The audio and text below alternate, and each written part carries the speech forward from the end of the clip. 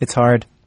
After On the Road Again, and 6 Days on the Road, and Hit the Road Jack, and Roadrunner, and Born to Run, and Running on Empty, and Life in the Fast Lane, and Lost Highway, and Highway 1 Revisited. After Let's Get Away from It All. After Easy Rider, and Thelma and Louise, and Lost in America, and too many road movies to name or even remember. After Jack Kerouac and Route 66, and as long as we're at this, after Huck Finn and the Journals of Lewis and Clark. After all that, it is hard for an American to just hit the road without some expectations. Take Jamie. After his mother died, after 3 months of visiting her in the hospital and 3 years in which she'd been sick, he hit the road in the car that used to be hers. I kept trying to be like, what is the realization I'm going to come to, or what is the feeling that I'm going to settle on? And that was what I kept feeling, was like, am I feeling something? Am I experiencing something? Really? Like, you feel like, okay, I'm on this big road trip, I'm supposed to have a revelation. Yeah, that's what I thought, I was hoping that I would, be somewhere. I'd step out of the car and experience the grandeur of the place and just be like, this is what life is. And like, this is like my mom dying, and this is like where I am in my life. And like, but it didn't happen like that. Any road trip is going to feel longer than you think it will. And you'll be tired, and you won't get a meal exactly when you're hungry. You never find a bed exactly when you want to go to sleep. And you're probably not going to find out what it is that you got on the road to find out in the first place. And you know all that. You know all that going into it. And we all still, buy into the cliche about road trips. That what a road trip stands for is hope. Hope. That somewhere, anywhere, is better than here. That somewhere on the road, I will turn into the person that I want to be. I'll turn into the person that I believe I could be, that I am. And come Memorial Day, we hit the road, you and me and our whole great nation, with high hopes and no expectations for the future. And to hasten the journey, we bring you now this hour of radio today. From WBEZ Chicago and Public Radio International, it's This American Life. I'm Ira Glass. Today's program, Road Trip. Act 1, Busman's Holiday. Dishwasher Pete loved riding the bus from city to city until one last 7-day trip that took him off the whole deal. Act 2, Merci. Or how do you even say that? Merci? Merci. Can a road trip in Europe save a marriage? Answers with one case study. Act 3, On the Road in a Tuxedo. At the age of 92, comedian George Burns was still traveling all the time. Margie Rockland briefly traveled with him. What it is like when being on the road has been your job for decades. Act 4, Paw for Jesus. Cheryl Trick achieves what everyone wants when they hit the road. She actually finds adventure. And it is not pretty. Stay with us.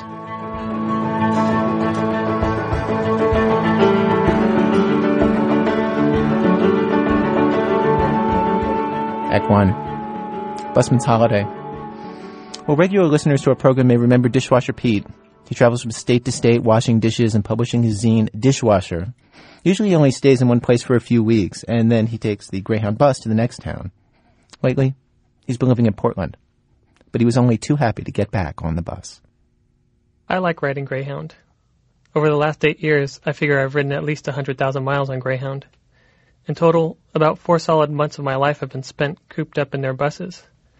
I would consider it my home away from home, if only I had a home. What I like most about Greyhound is how long it takes to get anywhere on the bus. Airline passengers love to complain about the 5 excruciatingly long hours it takes to fly from coast to coast. But on the bus, that same distance takes 3 full days to cover, which is what I think is about the perfect amount of time for such a trip. And unlike airplane flights, no movies are shown on Greyhound, no headsets handed out, no free magazines available, no waitresses force bags of peanuts on you every 5 minutes. On the bus, passengers are largely left alone with their thoughts.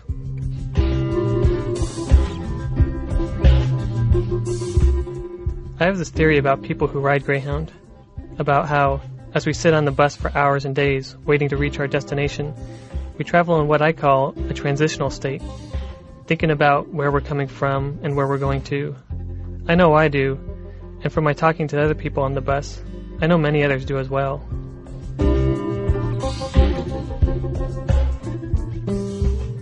For example, this one route I've ridden a lot goes south through Crescent City, California, home of the Pelican Bay Maximum Security Prison. I rode next to this guy who'd been locked away for 14 years and had just gotten out. Across the aisle from me was a teenager with a buzz cut on his way to boot camp.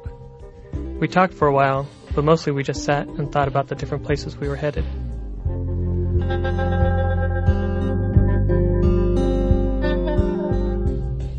For a long time, I've been wanting to tape record the stories I've heard on the bus, to document this phenomenon that I've been trying to figure out. So I was pretty excited when This American Life offered to send me on a Greyhound trip with a fancy tape recorder and a 7-day Ameripass. For a week, I could wander any Greyhound route I chose and test my theory about the bus. So I packed up a loaf of peanut butter and jelly sandwiches and a bunch of bananas and stepped on a Greyhound. I spent the first 10 hours traveling down the coast of Oregon. I was so eager to talk with the other passengers, I stayed awake all night, even though everyone else was sleeping. It wasn't until we stopped for breakfast in Crescent City that I was finally able to strike up a conversation. Steve was about 50 years old, sported a bushy beard, and wore an olive green army jacket. A large wooden crucifix dangled from his neck. He said he was an itinerant preacher, and that Greyhound was his chapel. Well, I just preach in my own time, not any specific times, and usually try to avoid audiences when I do speak, because that way I reduce the possibilities of rejection or mockery. So you avoid audiences, and then who are you talking to? Well, see, I believe in transmission of voice or spirit can transmit 360 degrees into the world, times 360 degrees. And Greyhound's conducive for your traveling ministry? Well, in the fact that I do not have my own privacy, like in a private vehicle, there becomes either intermeshing or clashing of spirits, like on a crowded type of Greyhound. So sometimes the things are more harmonious, and other times the people pick and poke, and they solicit a reaction. So normally your preaching on the bus would come with you just talking to the person sitting next to you? Most of my preaching is done by myself, just speaking into the air, though, without another human being there. You might be one of the first human beings that's ever really listened to me or acknowledged that in my presence. Steve's ministry was not limited to the teachings of Christ, but also included a healthy dose of praise for natural medicines like cannabis and opium. I thought I was agreeing with him when I said that it did seem ridiculous that pharmaceutical companies simply sold nature back to us. But Steve took offense and pulled out a bottle of Ambisol, which he described as 60% grain alcohol plus benzocaine. Which is a chemical, similar to the naturally occurring cocaine. And so, if a person likes what's it for? Well, it's just a little topical anesthetic, which is like a local number. And so they talk about toothache and things of that nature. Just something, certainly not a central nervous system relaxant like the opium poppy, which I consider more of a valuable plant because of its pain relief. But Chug-a-lug. Just a little nip now. So is that numbing your whole mouth now? Well, it takes about 10-15 seconds. It's not actually there is an immediate effect, but yes, it is actually, believe it or not, numbing and very pleasant. Steve continued talking, but it became increasingly difficult to understand what he was saying as his speech slurred. By the end of our 15-minute talk, he told me it was the longest conversation he had in the last 3.5 years. Then Steve got on the northbound bus bound for Portland, and I continued on to San Francisco.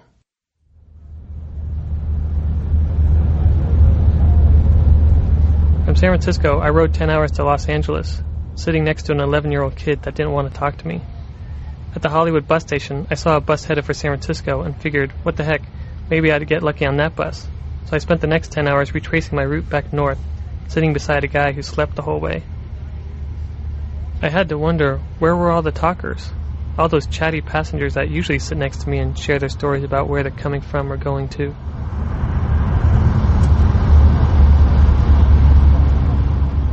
In Reno, I switched to a bus route I've always been curious about, the one that headed south through old mining towns down to Las Vegas. My attempts to find out who rode that particular bus led nowhere. I approached the other half-dozen passengers one by one, but no one would talk to me. On the bus from Las Vegas to Flagstaff, Arizona, I asked the woman sitting next to me if I could record our conversation for the radio. She acted like I was nuts. "You want to talk to me about Greyhound for the radio? What radio station is that?" "Well," I explained, "it's a show that's on different stations in different cities." "What station is it on in Los Angeles then?" she asked. "Los Angeles? I'm not sure." "You want to record me for the radio, and you don't even know what station it is?" "Yeah, right," she scoffed. "Give me a break."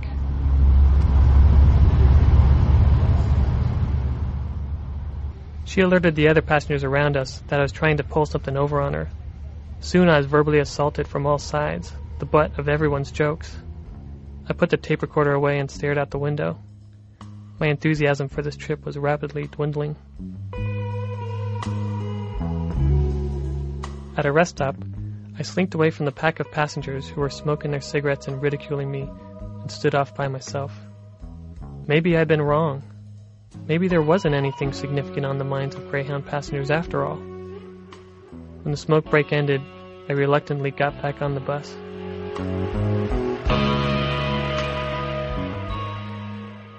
On any bus, there's usually some sort of outcast, like the drunk guy who smells like urine, or the woman babbling to herself. Then it dawned on me. With these dorky headphones on my head, this foot-long microphone in hand, trying to get people to let me interview them about where they're going. It was me. I was the weirdo on this bus. "Hello." Well, I guess since nobody else will talk to me on this bus, and there's only a couple of people on this bus, and we've got about 9 more hours to go, and it doesn't look like anybody else will be getting on the bus because we are in the middle of the desert.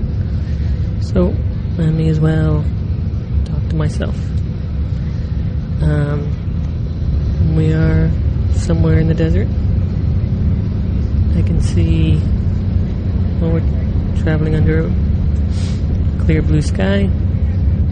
I can see about 30 miles and a whole lot of dirt and rocks. I guess I didn't have much more to say than anybody else on the bus.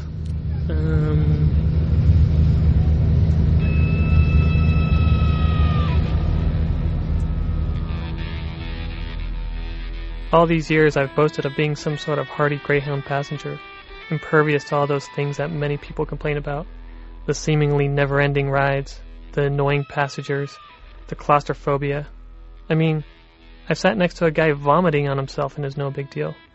I've sat across the aisle from people having noisy sex and it didn't bother me. But now, on this trip, Greyhound was starting to get to me.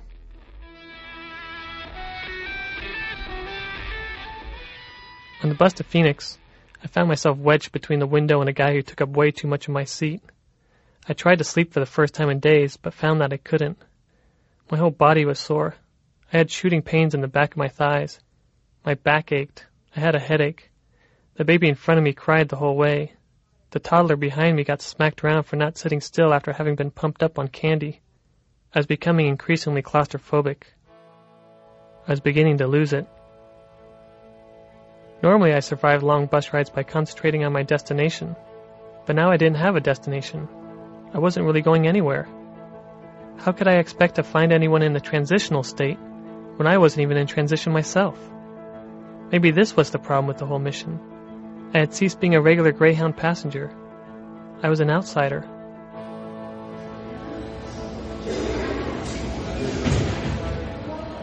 I stood in line for the bus to Las Cruces, New Mexico, trying to calm down.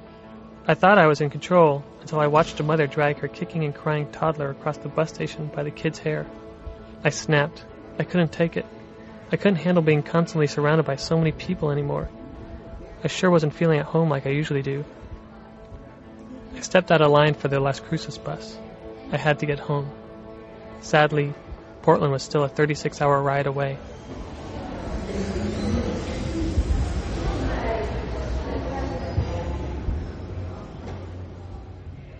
At the Arizona-California border, a new passenger sat down across the aisle from me. Not needing any more abuse from strangers, I resisted my initial temptation to talk with her. A couple miles down the road, I watched her pull a Polaroid photo from her purse, stare at it for a half-minute, and then tuck it back in her purse.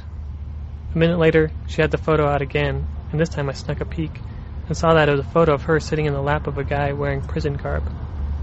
Since she had boarded the bus in a prison town, I realized she had probably just visited a jailed boyfriend or husband. Now she had to sit on the bus for who knows how many hours and dwell upon the person she had just left. At last, I thought, the one person I had been looking for in this whole trip, someone in transition, someone who could help me prove my theory about the bus. Her name was Lisa, and she was just as suspicious of me as any other passenger had been, but she did consent to let our conversation be recorded. Where are you coming from? Arizona. Yeah. Arizona? Nothing great. Not really? No. The conversation didn't get very far. She gave only 1 or 2 word replies to most of my questions. Eventually, she ended up asking me the majority of the questions. After a couple of awkward minutes, I put the microphone and tape recorder away. She stared at her photograph some more while I watched the desert and the fading sunlight.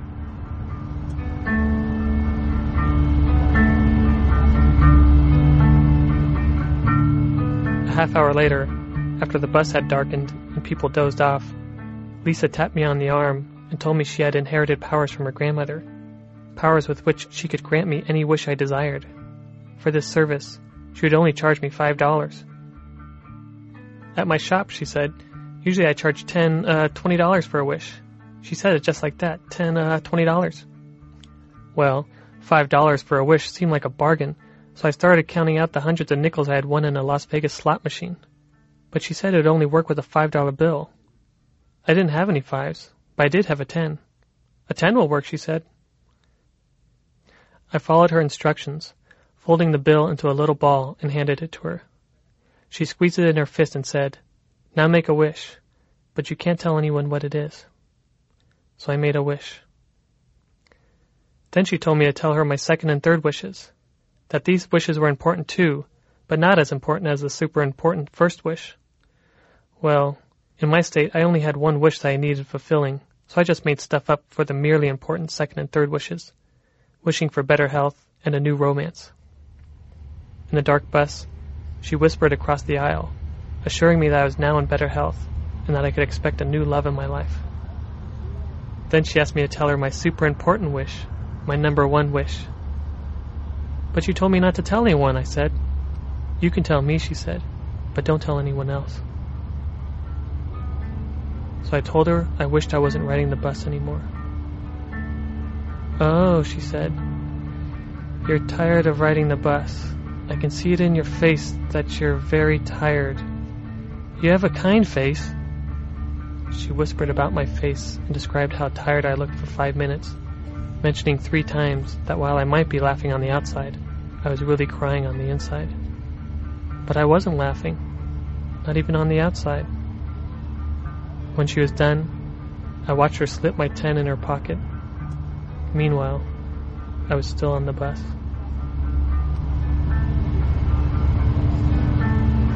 Dishwasher Pete will be putting out a new issue of his zine, Dishwasher, in a few weeks. Grab a pen. If you send him $1, you can get it at P.O. Box 8213, Portland, Oregon, 97207.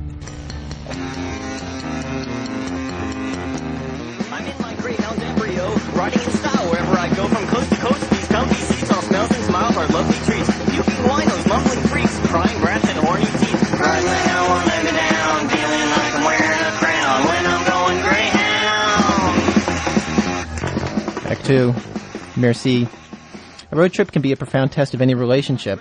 After all, expectations are high, everybody's looking for a good time, and at the same time, you're in circumstances that can make anybody irritable. Partly because you're together all the time. All the time. Because of all this, a road trip can save a marriage or destroy it. We bring you this case example, told by Carmen Rivera and Candido Tirado at the Nuyorican Cafe in, guess which, East Coast city. A couple years ago, a friend of Carmen's decided to get married in Italy. The friend was already married, but the friend had not told her parents. So she decided to get married again on her anniversary in Italy with her parents present. So we think it's a good idea, but we're not really sure if we want to go with. She invites us to the wedding, and we're not really sure because we had gone to Italy the year before, and we're kind of not getting along. We're not communicating, and we're kind of angry at each other, and it was like this atmosphere of a general malaise in the house. Malaise. That's what it was. All we did Well, what was do you want to call it? fighting, okay? Like, changing the TV channel. I mean, we fought about everything. Yeah, but that was like a malaise. Okay, whatever. Okay. Okay, so we're in this malaise. And so we haven't decided yet. And we get a phone call from Paris, from a friend of ours, Malika, who invites us to stay in her house in Paris. And we tell her about the wedding in Italy, and she goes, well, why don't you come stay with me, and then we'll all go together to Italy. So I think that's a great idea. We can kind of be with friends. I need to interrupt here. When she says Paris, so you don't get the idea. This is an obsession. Ever since I know her, she says, I want to go to Paris. I want to go to Paris. True, Don't exaggerate. Every movie that has Paris in the backdrop, we see. Every magazine article, look, Candido, Paris. So I decided to quench this thirst. All right, that's kind of true. Okay. So I'm really psyched, and I'm thinking, okay, maybe if we go to Paris, we can work on our, Malaise. So, next thing we know, we're in Paris. And it's better than I ever thought it could be. The light was amazing, and the architecture is amazing, the and the art, the food. It was But wonderful. Where's Malika? The person that was going to give us the apartment to stay in. She's nowhere to be found. And we call her apartment, and they say the number's disconnected. So we get a hotel room in the left bank, and I'm just really overly excited. And one day on our way to the Eiffel Tower, we go through the Jardin de Luxembourg, which is a beautiful park. And out of the corner of my eye, I see chess tables. And like we said before, he's a chess master. He's a national master. He's in the top 1% of the United States. So the last thing I want to see is a chess table. So I tell him, look, Candido, look at the puppet show over there. Isn't that really great? All these little kids. Look, tennis courts. Wow, there's so many things to do in the park. Look, chess tables over here. Let's go see. So we're in this great romantic city, a city of love. And we're supposed to, trying to reconnect and cure our malaise. And he spent all his time in Paris playing chess, and I spent my time going to museums, stuff like that. Who cares? So then it's time to go to the wedding. The week passes, and we take a train overnight to Paris. Now to Modena. Excuse me. But we get to Modena, and her friend. We call her, and she says, I'll be there in 25 minutes. Comes to pick us up in 3 hours. And I saw that as a sign that we shouldn't be there. We should be in Paris, where I could be playing chess. And Carmen didn't want to go back. Because I knew that as soon as we got back to Paris, he would play chess. So I was like, no way. I want a vacation. We're going to be here in Italy. We're going to support my friend. I don't want to hear the word chess anymore. So her friend lives we thought she lived in the city, but she really lives in Arkansas, cow country. So now we get stuck in this house in Arkansas. Formigine. And she drops us there with her non-English, Spanish-speaking parents, and she leaves to the country house and leaves us there. And then she cancels the wedding. And she decides not even to tell her parents that she's married. So we spend that week alone with her parents, and it wasn't that bad because they were pretty nice, and we got drunk a couple of times, but on liquor made out of chestnuts, and they were very nice to us. But he's complaining again. There's no chess. Everything's old. It looks like a tomb. I'm upset. There's no chess players here. I want to leave. I get claustrophobic, So. We start fighting more and more. So we start fighting more and more. My friend asks me if I support her decision about this wedding. I tell her no. I mean, you're 35 years old. You should tell your parents you're married. And so she's mad at me. So she stops talking to me. Him and I have one of the hugest fights, and we break up. And he says, you know what? I'm going back to Paris. And I'm like, go. Basically. So I'm like, go, but I have all the passports. I take care of the tickets. I'm the one that made all the phone calls in French and Italian. So I tell him, okay, if you can figure out on your own how to get back to Paris, you can go. So he couldn't figure out how to get back, so he stayed with me. So I knew how to go back. I just didn't know how to speak the language to get back, you know. Okay, all right. So the next stage of this whole trip is to go to Corsica. And we had made plans, so we all go. So my friend is mad, they're fighting and we're fighting, and we wind up in Corsica. Now, Corsica, I don't know if you've been there, but it's like the ugliest place I've ever been to. And it's these ugly rocks coming out from the ground. And so I'm not really happy here. And I'm feeling more and more claustrophobic because now I'm in another country. So we drive down and we turn the mountain and we go to the south of Corsica, which is Bonifacio. Bonifacio is the southernmost city. And they turned and we come up into this beautiful town. And the other people, they went camping. So we wouldn't go camping with them because I don't camp in New York. You know, I'm not traveling across the world to go camping. So they get very angry at us, of course. You know, that's another thing to be angry about.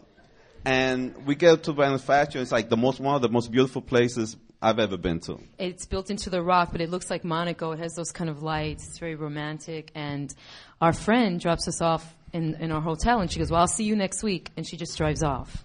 Now, we don't have work, we don't have chess, we don't have our friend, and all we have left between us is our general malaise. Okay? So we start, first we're not really talking to each other, and he's really upset. He's like, you know, this really sucks. I can't believe that you did this to me. You know, I could have been in Paris. But then we start taking walks. I mean, there's really not much else to do. And so, one morning, we even go to, there's a beautiful prehistoric town, and we start kind of connecting and talking about the history. One morning we're eating breakfast in a beautiful restaurant that's built into the rock.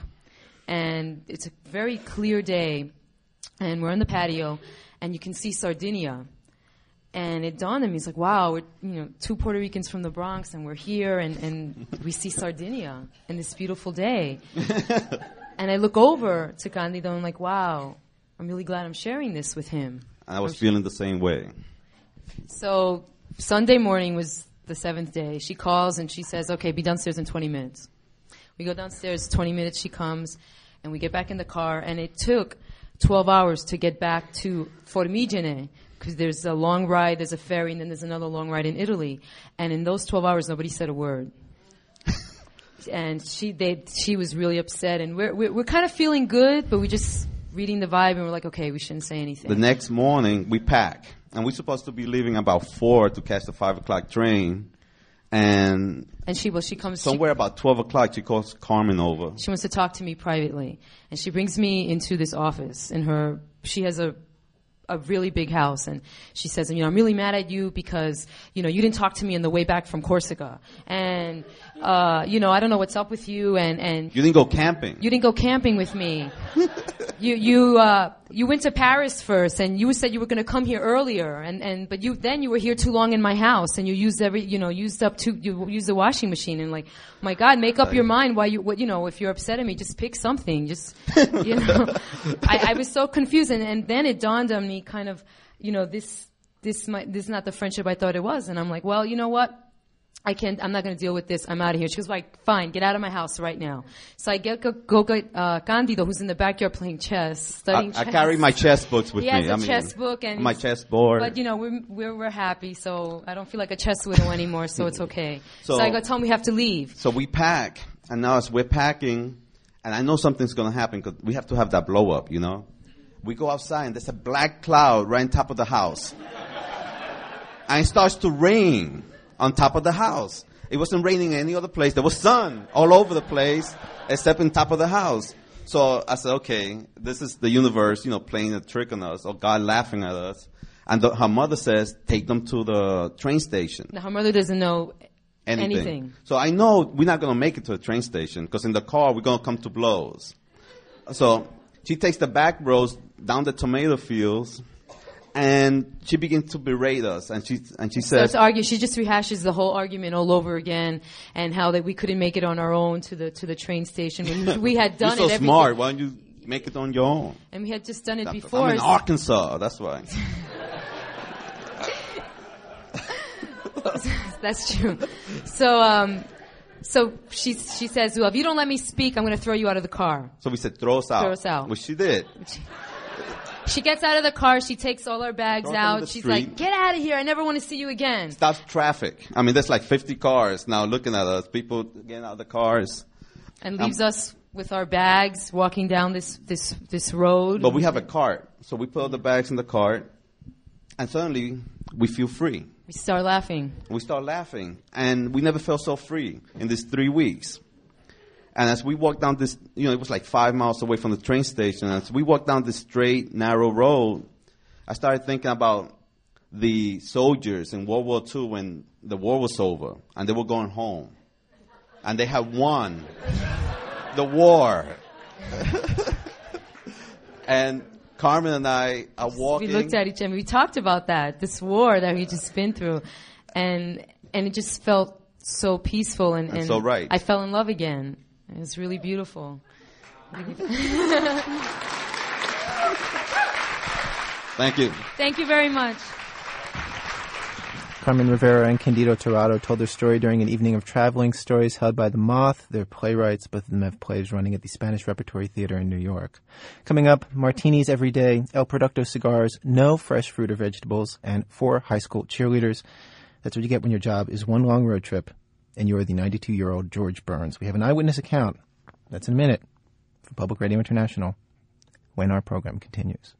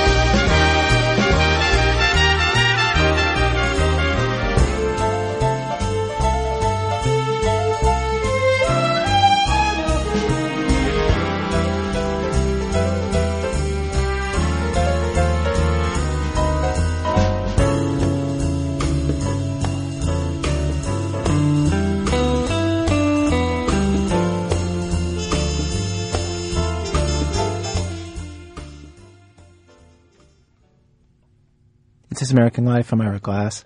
Each week on the program, of course, we choose a theme, invite a variety of writers and performers to tackle that theme. Today's program, as our nation heads out on the road for the Memorial Day weekend. Road trip. The pleasures and disappointments of life on the road. We have arrived at Act 3 of our program. Act 3. On the road in a tuxedo. There are 2 ways you feel when you interview a celebrity. There are those that make you feel like a person. Then there are the kind who make you feel like a blip. There's nothing wrong with a blip interview. In fact, it's liberating. You can say whatever you want to them. They will not remember you. 10 years ago, reporter Margie Rockland was sent to do a magazine story about George Burns. For a 92-year-old, he was spending a lot of time on the road. 25 shows a year at conventions and other one-night gigs, plus week-long stints in Vegas and Atlantic City. This is the story of a road trip as business, not pleasure. George's entourage in its entirety at that time included Irving Fine, his then 77-year-old manager, and Morty Jacobs, his piano player for, at that time, 23 years. From the start, it was clear to Margie. They were kind men, they were polite men, they called her Kid the way they called everybody Kid. They reminded her a lot of some of her older Jewish relatives. But this was a blip story.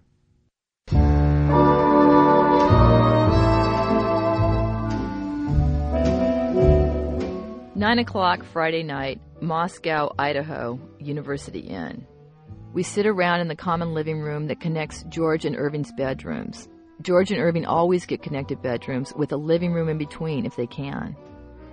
In the late afternoon when it's quiet, this is where George and Irving like to sit. They watch television, they read the trades. Right now, Morty's here. The sun is set and it's early evening. In general, they have 3 main topics of conversation: the act, the schedule, and where they want to eat. Here's some typical dialogue. Morty will say, "Where should we eat?" And Irving will say, "The Broiler Room." That's the hotel steakhouse. And then George will say, "John will know." John's the handler who picked us up at the airport and drove us to the hotel. And then Irving will say, "I think we should do the Broiler Room." And then George will say, "John will know, ask John." And then Irving will say, "I'm making a reservation at the Broiler Room," but not move towards the telephone. And on and on and on. It's like dialogue that David Mamet would write if David Mamet wrote scenes where absolutely nothing was at stake.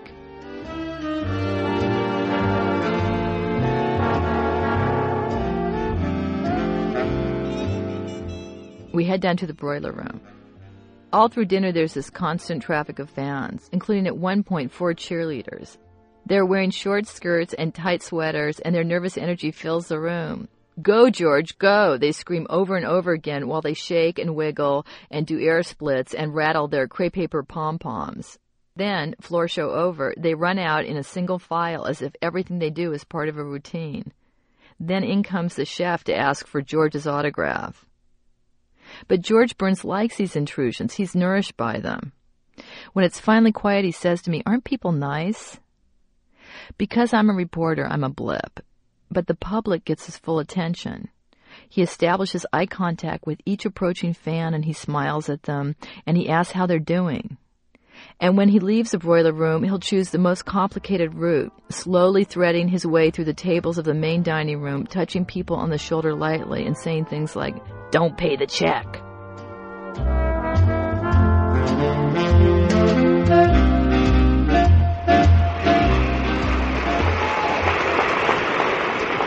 Nice to be here. It's nice to be anywhere. While we're on the road, I probably see him do his act 5 times. Each time it sounds totally spontaneous. Like he's making it up right there, just riffing for the crowd, even though, give or take a gag or two, it's the exact same act he's been doing for 15 years. And thank you for that standing ovation. It made me nervous.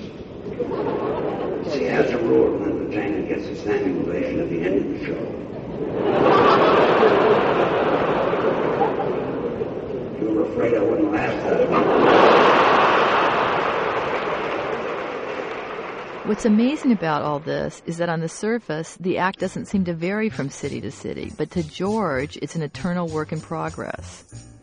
Every night, he makes microscopic changes. Maybe he'll decide to sing Young at Heart before Old Bones. When he does this, he gets all worked up about it, thinks about it all day long. But this is how he's been able to be on the road for so long. This is how he keeps the act feeling fresh for himself. Sometimes he'll change a punchline. He has a gagness act about people having to retire when they're 70. He says, "When I was 70, I had pimples. But one day, George tries out a new line on me. He says, 'When I was 70, I had Cupid's eczema.' I think that sounds sort of dirty, but I'm not going to be the one to tell him. In fact, I have tape of this, of myself lying to the nicest man on earth." Well, what would you think that is, Cupid's eczema? Is that like, I don't know, young, you know what I mean? Doesn't sound dirty, does it? No. Good. Okay. Is it? No. It's not supposed to be. Oh. No, it doesn't sound dirty. At Cupid, when I was 70, I had Cupid's eczema. Well, that is dirty, though. It is like dirty. You're making it dirty. You don't know what Cupid's eczema is. It could be anything. Well, eczema is a rash. A rash. Right. And Cupid is the love. It's right. A love rash. Okay, a love rash. What's dirty about a love rash? It's true. George and Irving can go on like this for hours. They go back and forth and back and forth. And that night, George tries out the Cupid's eczema line. It doesn't get laughs. On the way home in the car, we're silent. George and a driver in the front, me in the back, squeezed hip to elbow between Irving and Morty. Suddenly, George's rumbling voice cuts through the darkness. "I'll never do that again," he says. It's quiet for a while more. "Morty," he says, "tomorrow night let's..." And then the conversation starts all over again.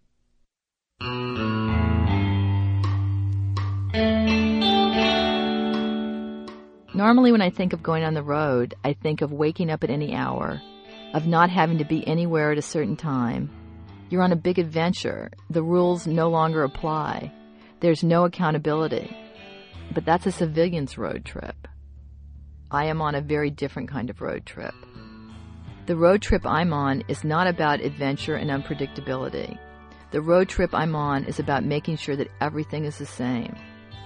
This is the secret to George Burns' longevity, of how he's been able to stay on the road for so long without going crazy. He wakes up at a certain time. He goes to sleep at a certain time. When he goes on the road, he likes his driver to take him to the airport in the late morning.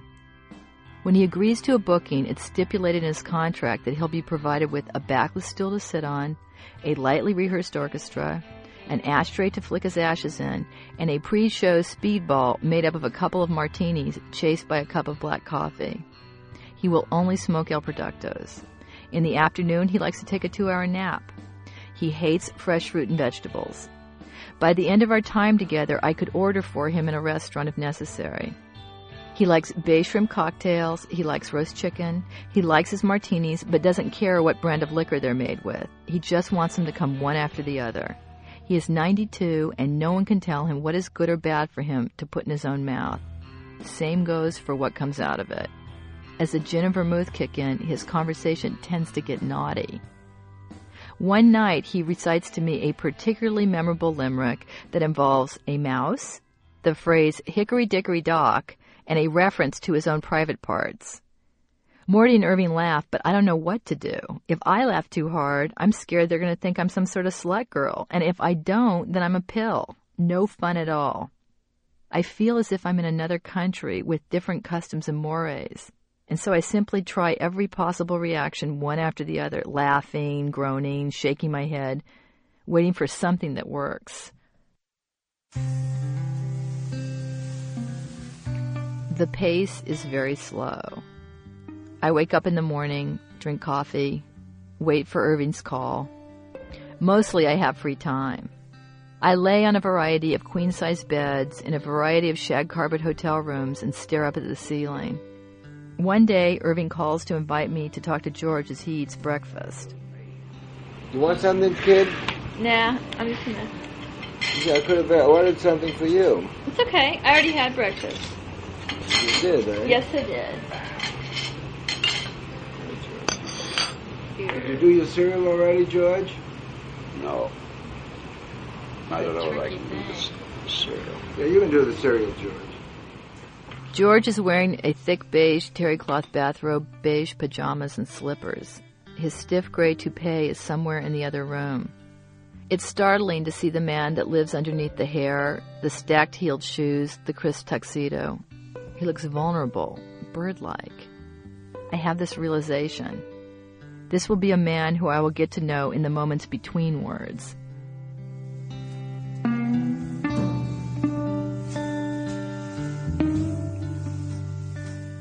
Even on a road trip designed to avoid surprises, I find myself surprised by these men. My view of them comes to change as we spend more time together.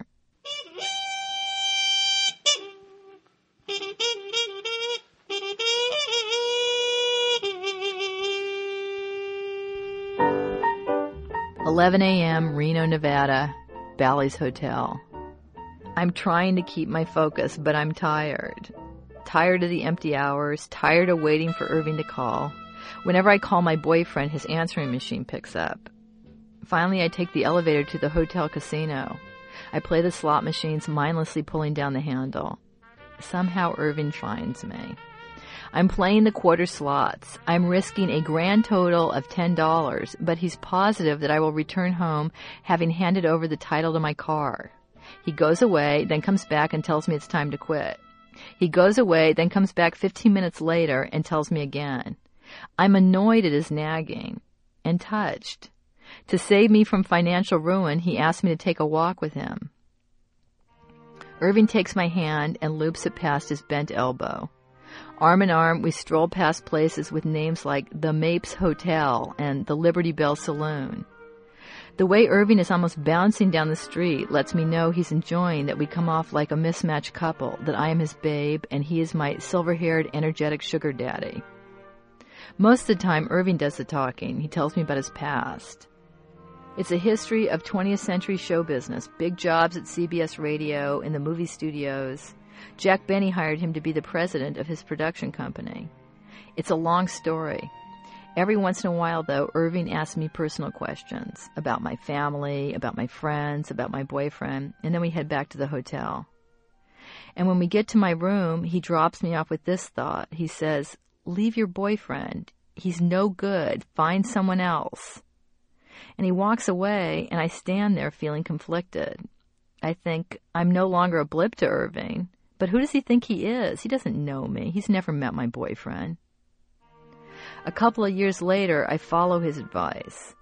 And every once in a while, I think back, trying to remember what it was that I said to him, what allowed him to distill this conclusion from my small talk.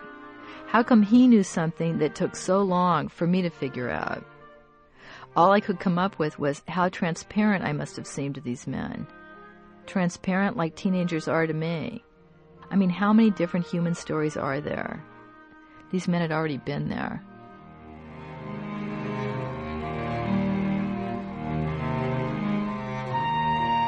Finally, we're on the road for so long that George is treating me like old news, which is where you want to be with George. When Irving lets me into George's suite before a show, George emerges from his room wearing shiny patent leather loafers, a crisp white shirt, a bow tie, and a knee-length paisley dressing gown.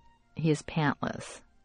He doesn't want to put on his tuxedo slacks until the very last minute so they don't lose their knife-sharp crease. In the pocket of these pants is a watch chain. On the watch chain is Gracie's tiny gold wedding ring. The way he tells the story of their marriage is that he discovered his one true talent when he met Gracie Allen, and he stayed married to her for 38 years. He was the brains of the act, the one who wrote almost every word she said, but she was the one who the public loved. He tells me that since her death in 1964, he visits her once a month at Forest Lawn Cemetery so he can tell her what's been going on in his life. But at first, his need to see her was so great that he'd go every day. Tonight he shows me the ring.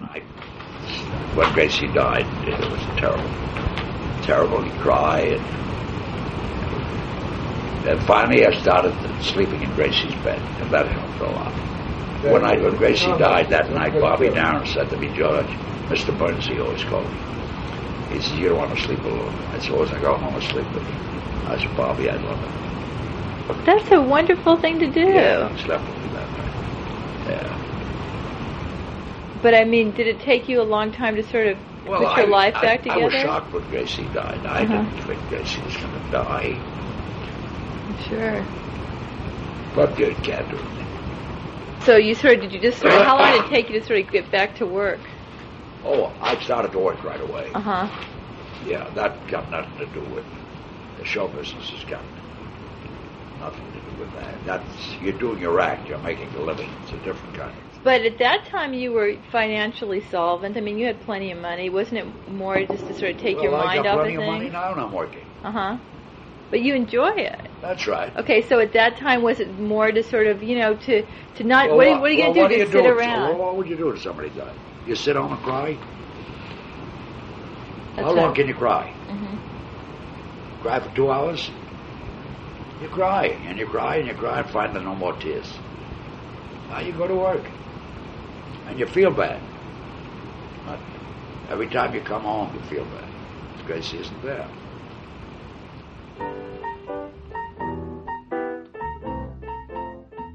One night, years later, I was sitting at a restaurant in West Los Angeles when I saw George come in. He was with a couple of men and a youngish woman, and they all hovered around him. He had aged so much. He moved slowly and was so tiny that he seemed to be lost inside of the dark suit he was wearing. They all slipped into a red booth and ordered dinner. I think the waiter brought George a martini. When it was time to go, I walked right by him, but I didn't say hello.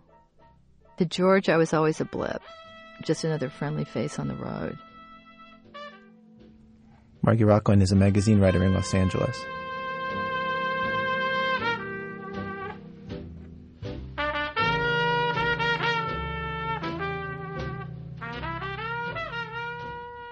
Act 4, Paw Paw for Jesus. So what we want on the road, many of us, is adventure. And what is adventure but a moment, or a series of moments, that you never could have predicted before you left home? We have this story about one such moment from Cheryl Trick, a warning to listeners with children in their car. This story contains a lot of antisocial behavior. It's 1990, and she's wearing a 1977 bleach blonde Farrah Fawcett Feather Dew and electric blue Maybelline mascara, which contrasts nicely with the lime green polyester manager's pantsuit she's got on. And she's telling me no, not for under $50 a night. Not for under $50 a night will she let me leave my car in the parking lot of her Paw Paw, Michigan Speedway convenience store gas station. This, after an hour and a half of my going in and out, buying chips and juice and cigarettes, wondering what I'm going to do with the Ford Lynx I've borrowed from a friend, which has now got a split valve or something and is busted all to hell, and I'm in the middle of goddamn nowhere on the other side of Dowagiac on my way to Kalamazoo for a getaway weekend. I wanted to see America.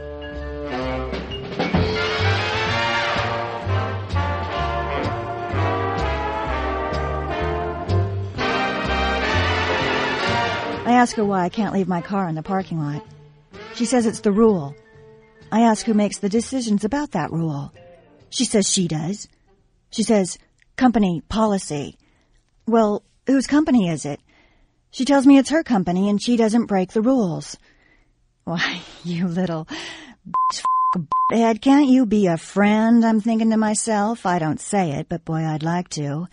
Instead, I remind her very softly about American hospitality, and how Americans are known the world over for their friendly, peaceful, helping nature. I tell her that I noticed on my way in through her charming little town, a sweet and simple church with a banner out front that read bold yet humble, Paw Paw for Jesus. There are a few customers in the store, so I say it again, louder. Paw Paw for Jesus! Paw Paw for Jesus! An older gentleman with an Abraham Lincoln beard and an Elvis Presley coif stares at me blankly. The manager tells me to cut the crap and get out of the store. Okay, I say to her. I look at her name badge. Marianne, I'll get out of your store. But I ain't never coming back to Paw Paw. And I turn and walk away.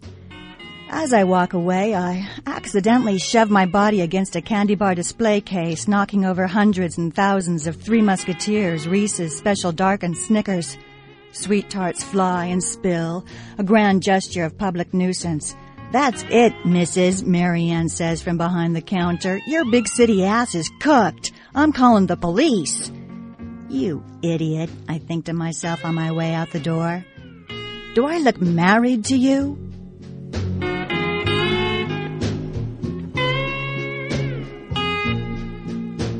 I make it to the highway in no time flat, speed walk backwards with my thumb in the air, calling out to passing cars, Paw Paw for Jesus! Paw Paw for Jesus!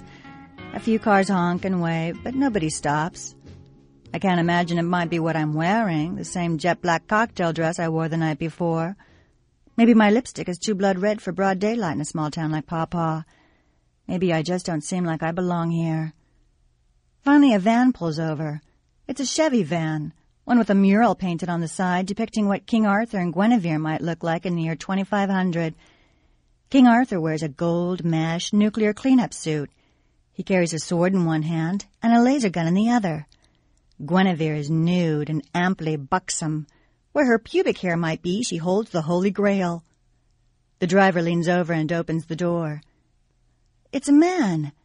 What a surprise. I get in. He asks how it is he's never seen me before. Maybe because I don't pose nude for Playboy. At the mention of Playboy, he steps on the gas, speeds it to 105. I've never gone 105 in a Chevy van before. It feels pretty good. Faster, I say, and we both start laughing. I roll down my window, stick my head out, and yell, Paw Paw for Jesus to the wind. I feel like taking off my top, but I don't. Instead, I sit back down into the passenger seat, bucket, severely vinyl, light a cigarette, and enjoy as best I can the REO Speedwagon tape he's got blasting. He asks me why I'm hitchhiking, and just as he does, a sheriff's car speeds past us on its way back into town. That's why, I say. Cops. What have I got against cops, he wants to know. Nothing. It's just that I'm allergic to pork. It occurs to me at this point to shut up. I really don't know this man, and in all likelihood he is brother of Mary Ann, manager of the Speedway, who is daughter of the sheriff of Paw Paw, and that I am headed for a trap. And in one great whirling moment of brilliance, it becomes very clear to me what I must do, and that is sham this Vic. It isn't all that difficult. I've seen it in the movies. Just before Treat Williams gets his hair shaved in the woods, Beverly D'Angelo steals a 4-door Ford from an army officer by seducing him down to his underwear. She takes off with his car, his money, and his clothes, which is exactly what I mean to do.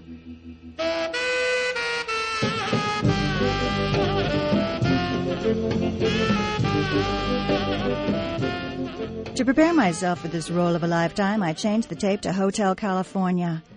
The Vic's neck is nasty with sweat, which I ordinarily wouldn't mind, but it has the stale, sweet taste of a flat Mountain Dew. I forced myself to enjoy it. By the end of The Last Resort, New Kid in Town, Wasted Time reprise, he is down to his Fruit of the Loom, and I am wearing dark blue corduroy Levi's, a Queen concert t-shirt, and a feed cap with an American flag that reads, "Try burning this one, motherfucker." Shortly, I create in him the most urgent desire to pull over to the side of the road, and while I'm straddling his lap, I somehow open the door with my foot and with my very strong legs kick him out of the van down onto the asphalt, his stunned, sorry eyes looking up at me in surprise. "Did you lose something?" 30 miles or so up the road, I spot a hitchhiker. Somebody needs a ride. I pull over. She's a frosty little Jezebel with a shaved head and a backpack. She asks me where I'm going. To hell. Wanna come? Cheryl Trick's a writer here in Chicago. Happy trails to you until we meet again. Our program was produced today by Julie Snyder and myself with Elise Spiegel and Nancy Updike. Our senior editor for the show, Paul Tuff. Contributing editors, Jack Hitt, Margie Rockland, and consigliere Sarah Vowell. Production help from Jorge Just, Todd Bachman, and Sylvia Lemus. Special thanks today to Joey Sanders of The Moth. To buy a cassette of this program, call us here at WBEZ in Chicago, 312-832-3380. Or you can listen to most of our programs for free on the internet at our website, www.thislife.org. Thanks to Elizabeth Meister, who runs the site. This American Life is distributed by Public Radio International. Funding for our program is provided by Amazon.com. The books and music that you hear on This American Life are available at Amazon.com with videos, CDs, books, and now auctions. Amazon.com, a place to find gifts for dads or grads. Gifts at www.amazon.com. Other funding comes from the Capital Group companies, investing for individuals and institutions throughout the world, and sponsor of the American Funds Group of mutual funds, from the Ford Foundation, a resource for innovative people and institutions worldwide, and from the Corporation for Public Broadcasting, the National Endowment for the Arts, and the listeners of WBEZ Chicago, WBEZ Management Oversight by Tori Malatia, who says yes, call, pledge all the money you want to public radio. Just be sure. Don't pay the check. I'm Ira Glass. Back next week with more stories of This American Life.